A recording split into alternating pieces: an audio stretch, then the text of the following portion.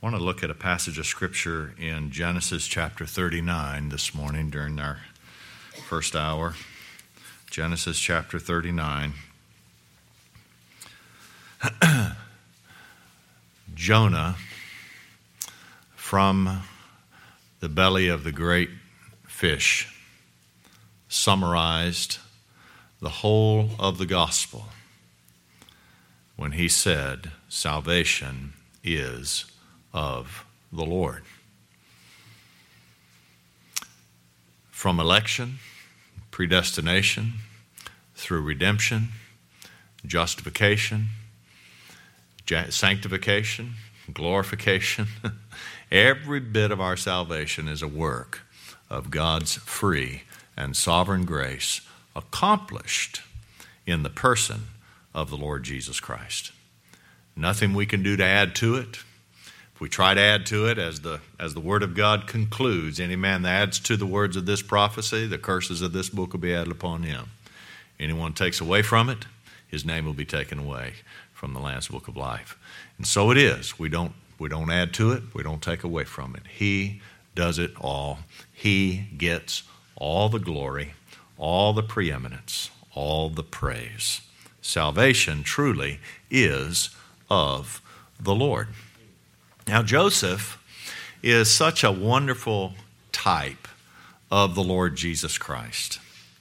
In every respect, he's really presented in the Scriptures as the perfect man.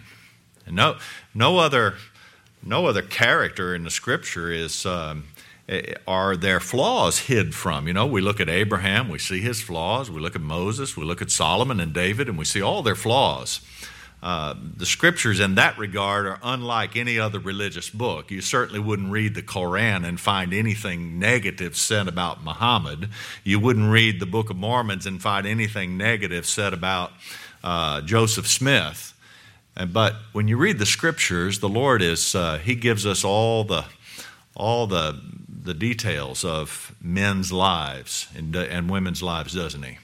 But Joseph, contrary to all those other characters of Scriptures, nothing negative is said about him. Now, I'm not suggesting in any way that Joseph was not a sinner in need of grace. He certainly was. But he's used by God to typify the person of the Lord Jesus Christ, the perfect man of whom nothing could be said negative about. Joseph was the favored son of his father.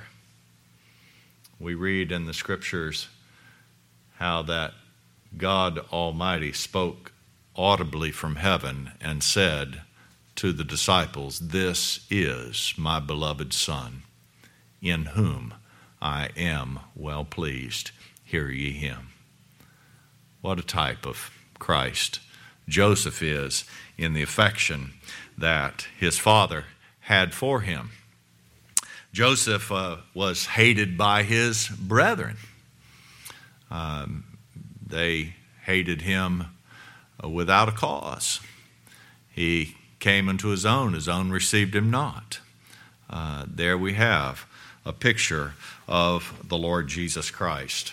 Joseph was sold into slavery to the Ishmaelites of all people. Who is Ishmael? The child of the flesh, isn't he? And so we read of the Lord Jesus Christ, "A body thou hast prepared for me." He was born of a woman, born under the law, to redeem them who are cursed by the law. There we have Christ being sold into the Ishmaelites. 20 pieces of silver for Joseph, 30 pieces for Christ, but nevertheless we have him sold there as a type, a representative. He came in the likeness of sinful flesh. He was falsely accused and put into a dungeon. And that's the place I want us to pick up the life of Joseph in Genesis chapter 39. Joseph we find as the interpreter of secrets. The natural man cannot receive the things of the Spirit. They're spiritually discerned. We must be all taught of God if we're to understand the truth of the gospel. Truth of the gospel is not something that can be figured out. It comes by divine revelation. And how many times we see in Joseph's lives men having dreams and having to go fetch Joseph in order to understand what it was those dreams really meant. Joseph was brought forth out of prison and made the prime minister of Egypt. And so we see a picture of the Lord Jesus Christ being raised from the dead and being given by God Almighty preeminence over all things, Lord of lords, King of kings. Joseph supplied the storehouses with sufficient bread to feed the people in a time of famine, didn't he? And he held the keys to those storehouses, didn't he? He had the keys of David, as Christ is described as having, the one whom when he opens that door to our hearts, no man can shut it. And when he shuts, no man can open. And he is himself the bread of life, who supplies our souls with life in himself. What a picture of Christ Joseph is. And in the greatest picture of all, Joseph is seen in his life as the Savior of Israel. All of Israel is saved from the death of that famine as a result of the ministry of Joseph. You have your Bibles open to Genesis chapter 39. You remember what happens. Potiphar's wife falsely accuses Joseph, and Potiphar puts Joseph into an Egyptian dungeon. And look what the scripture says in verse 21 of Genesis chapter 39. But, I'm thankful for that but, aren't you? Oh, sheep are always grateful when God says but. Now, when men say but, they're usually resisting the truth of the gospel. But when God says but, it's a good thing. But one of the greatest definitions of grace that I like is in spite of. But in spite of the fact that you are dead in your trespasses and sins, God, in the richness of his mercy, has given us life in Christ. But the Lord was with Joseph and showed him mercy and gave him favor in the sight of the keeper of the prison. And the keeper of the prison committed to Joseph's hand all the prisoners that were in prison. And here's the phrase that I want us to remember this morning. And whatsoever they, all the prisoners, did there, he, Joseph, was the doer of it. Now that phrase summarizes the exact same thing that Jonah said when he said salvation is of the Lord. Whatsoever they did there, he was the doer of it.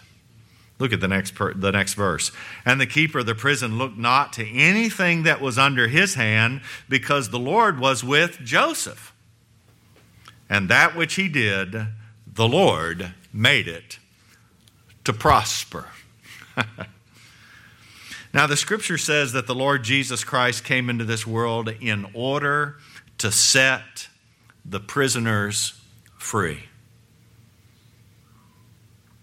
See, we're mentioned there in verse 22 as the theys. Whatsoever they did there, he was the doer of it.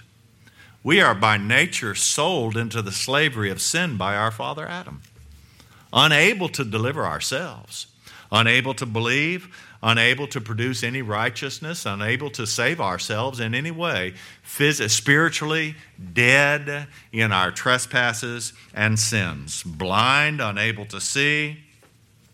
I love that picture of Samson going down into the Philistine city and grabbing a hold of the gates of that city and carrying them up on the hill so that the children of Israel could go into that city and sack the city. What a picture of our strong man, the Lord Jesus Christ, our Samson.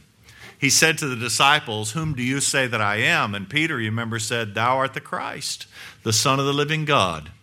And the Lord said to Peter, Blessed art thou, Simon Bar-Jonah. Flesh and blood's not revealed this unto you. My Father which is in heaven has made that known to you.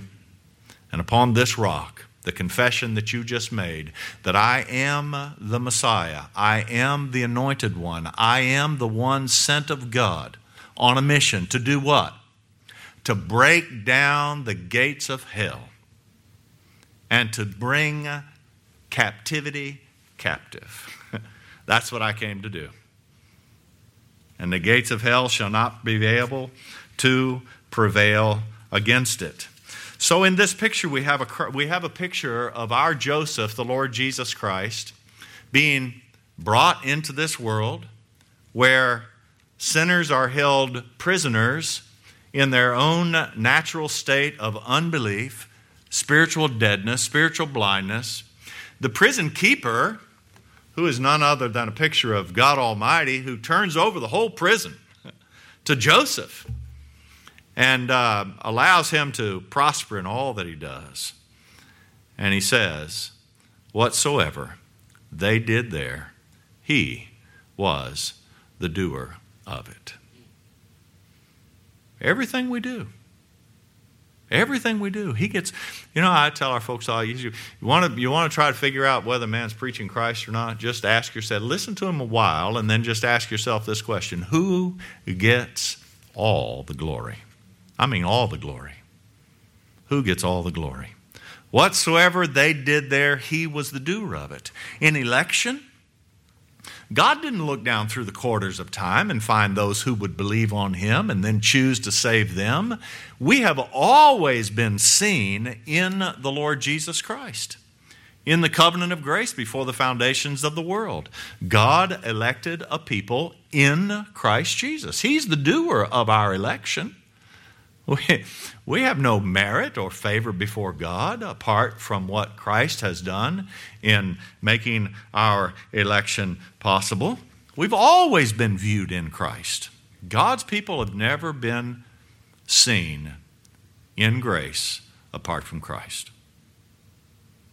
It cannot be. Is it not called the Lamb's Book of Life? Does it not belong to him? Is he not the one who has etched our names indelibly, unchangeably in the covenant of free grace? That's our hope, isn't it? That's our hope. I know I quoted this yesterday. I love what David's last words, his last words. Oh, if you had but one last statement to make, to summarize your hope to your loved ones, you wouldn't make those statements haphazardly, would you? You choose your words carefully. David did that. Although it be not so with my house. It wasn't so in the tabernacle of his own flesh. It certainly wasn't so in his household. Oh, such heartache that David experienced with his children. Yet, he has made with me an everlasting covenant.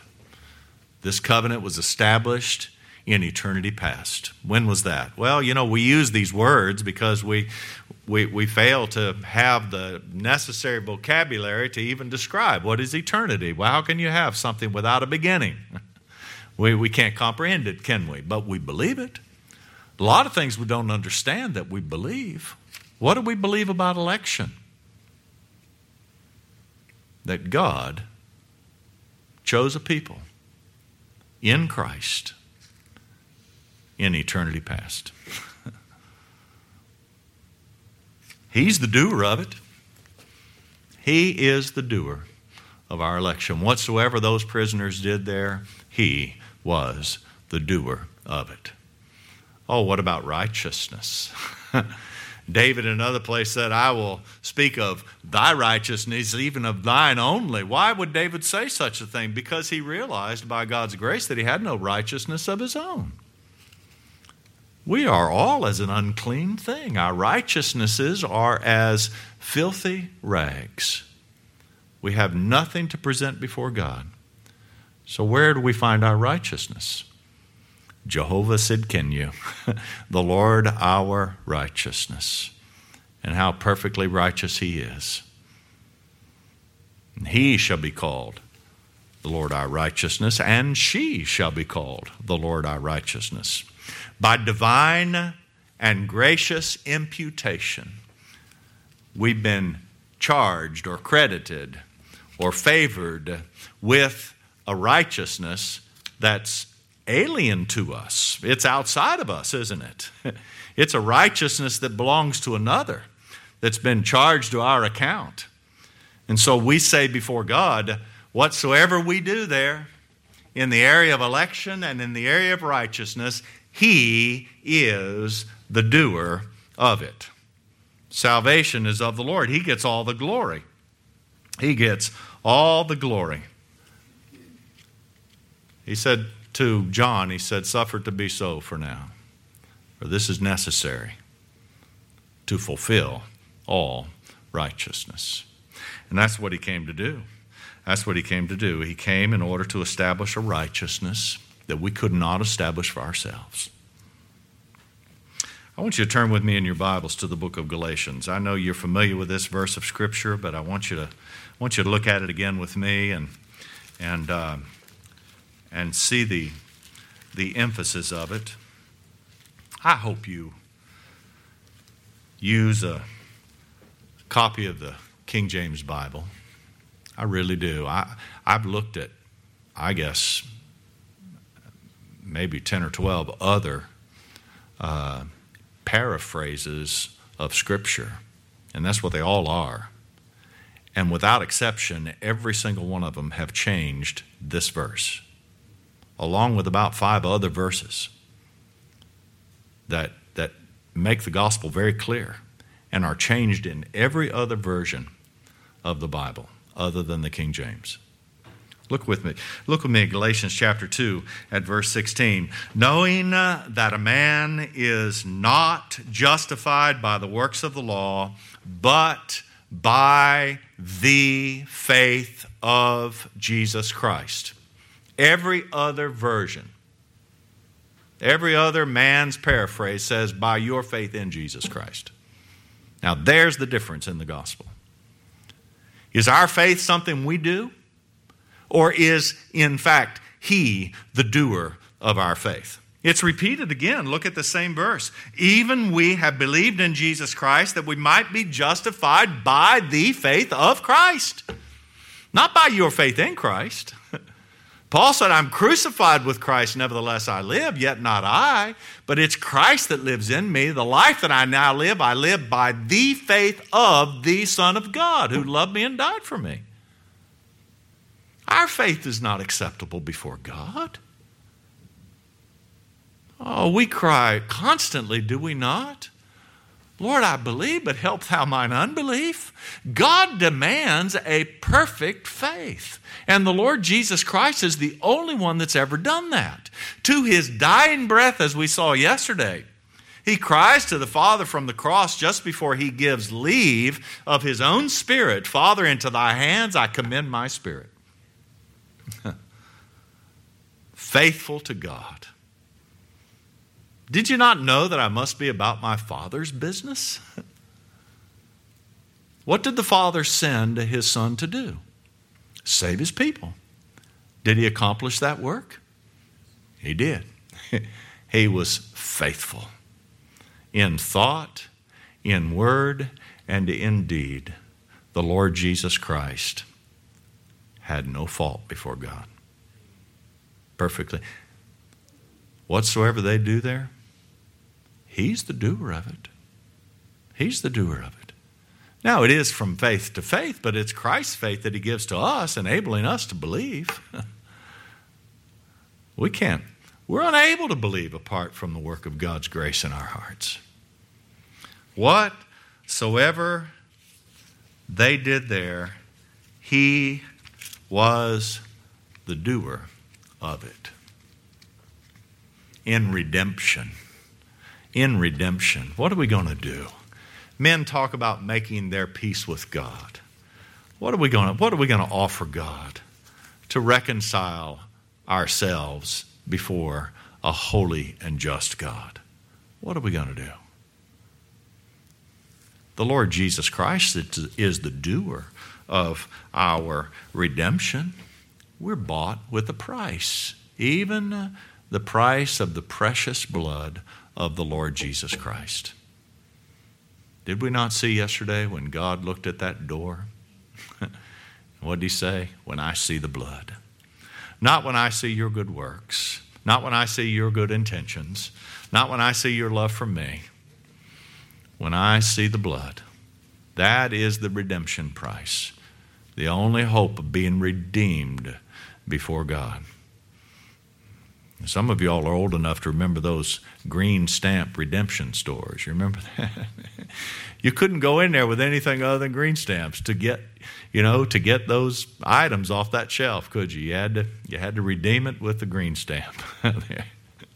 Oh, what a redeemer we have. God accepts one thing, and that's the shed blood of the Lord Jesus Christ. And when he redeems perfectly, doesn't he? He redeems perfectly.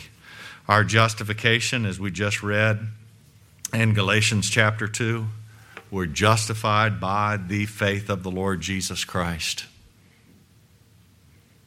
God makes us to be sinful, doesn't he? Full of sin. This is a faithful saying. It's worthy of all acceptation. It's worthy to be accepted in its totality, and it's worthy to be accepted by all men. Christ Jesus came to save sinners. He came to save sinners. That's what the Father sent him to do, and he succeeded in that. So that our justification before God is wholly and completely determined by the work of the Lord Jesus Christ. Oh, the publican and the Pharisee. Remember the publican? Father, I'm glad that I'm not. He prayed unto himself, did he not? He wasn't praying to God. He was playing religion is what he was doing. I thank thee that I'm not like other men. And then he gave his list of things that he did. Much like the Apostle Paul. I circumcised the 8th day, a Hebrew of Hebrews of the tribe of Benjamin, concerning the law, blameless before men, and that which I thought was gain to me was actually the very thing keeping me from God. We were talking about this yesterday, and I encourage our young people, if you've got the intellectual capacity to pursue a good education in this world, do it. It'll help you in this world, and I'm always proud of our young people who are able to do that. But the moment that you begin to think that your intellectual capacity gives you an advantage in figuring out the gospel, at that very moment, every bit of intellect you have becomes your stumbling block. Because it doesn't.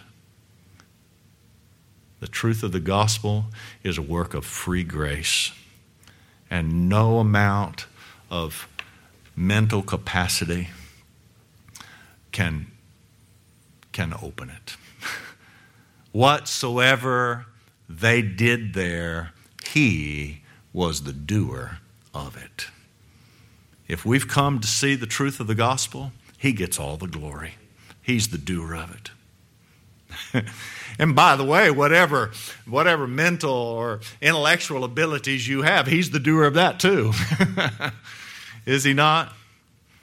Oh, and God's people delight in giving him all the glory. In everything. Whatsoever they did there, he was the doer of it. Who shall lay anything to the charge of God's elect? It is God that justifieth. If we're going to be justified before God, and that word really does mean just if I'd never done it, perfectly holy and righteous before God without sin, if we're going to be in that state of acceptance before God, it's only going to be in the beloved. He's going to be the doer of it. He's going to be the doer of it.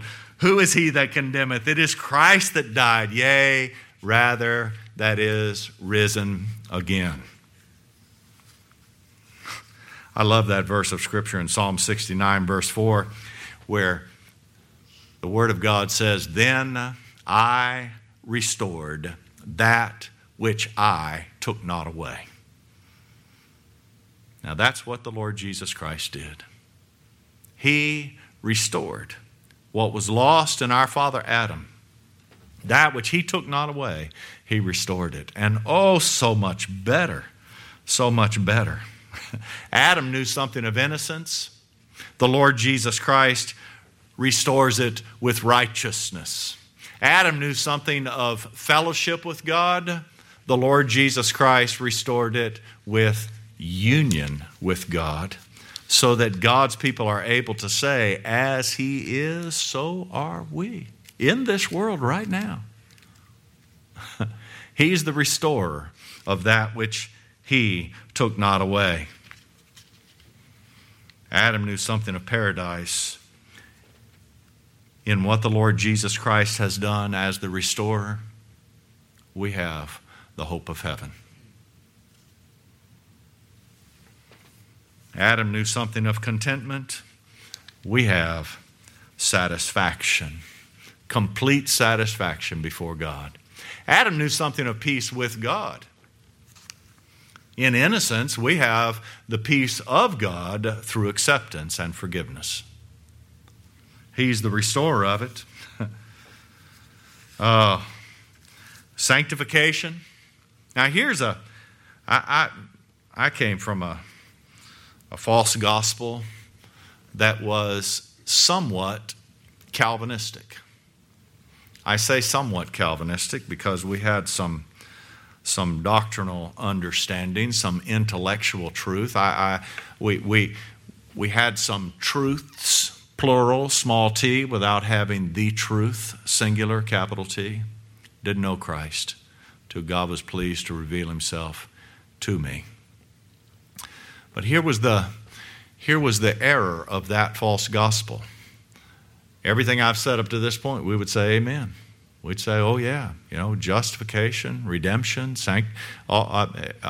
glory, all these things are by the work of Christ. But you know where we erred? We erred in the same place the church at Galatia was erring. And the church of Galatia is the only church that Paul called into question their salvation. I fear lest I've labored in vain among you. What was the Galatian heresy? What was the Galatian heresy? Well, here it is. They went to Calvary for redemption and for justification. And then they went to Sinai for sanctification. They believed that the work of the law of God was to work as a schoolmaster to lead you to Christ. But then once you came to Christ, Christ took you back to the law. And now the law became a rule for Christian living. In other words, they brought the law in the back door. And you bring the law in anywhere, and it ruins the gospel. It ruins the gospel. If it is of grace, it can no longer be of works, otherwise grace is not grace. What am I saying? That our sanctification, He's the doer of it. He's the doer of it. We're not making a contribution to our sanctification, to the believer's life. He's the doer of it. If we're going to be set apart, if we're going to grow in grace, it's going to be because He works in us, causing us to will and do His good pleasure. And He's continually living and interceding for us, presenting Himself before God as our holiness, which is what sanctification is.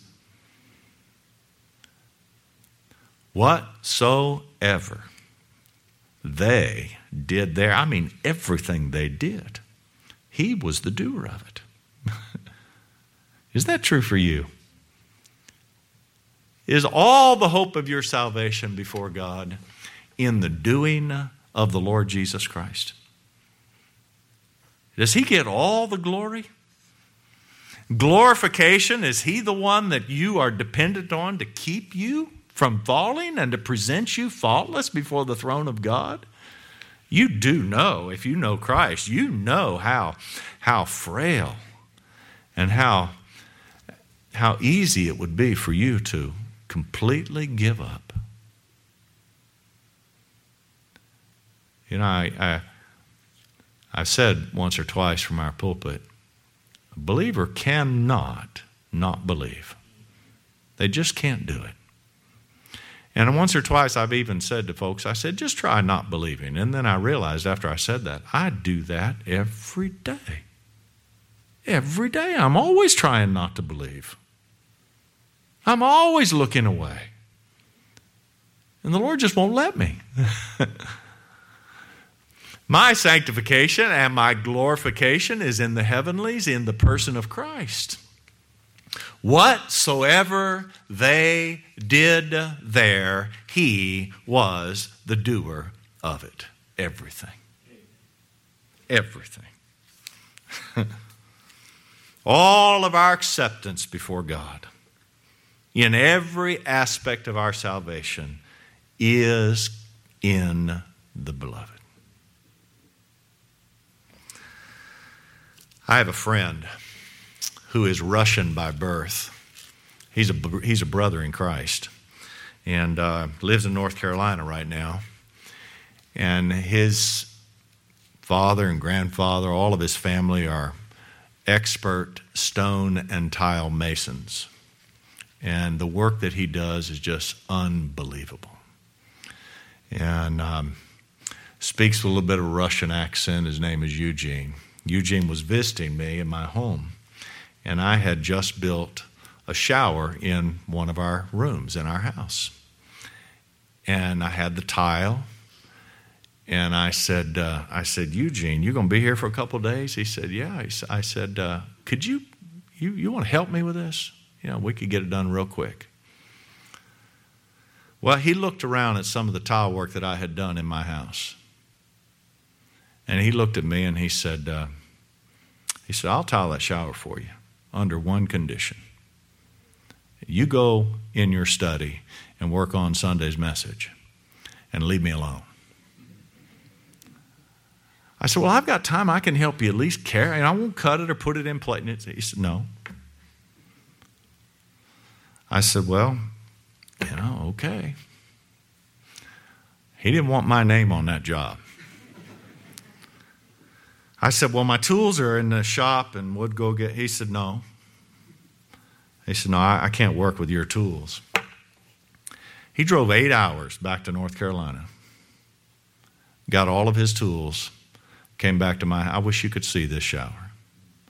He would not even use my tools. He would not let me make any contribution to that job.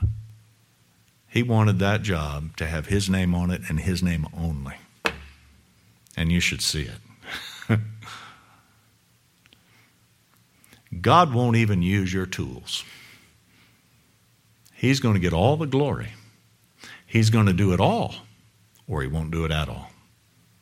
Whatsoever they did there, he was the doer of it. And everything he did, he prospered.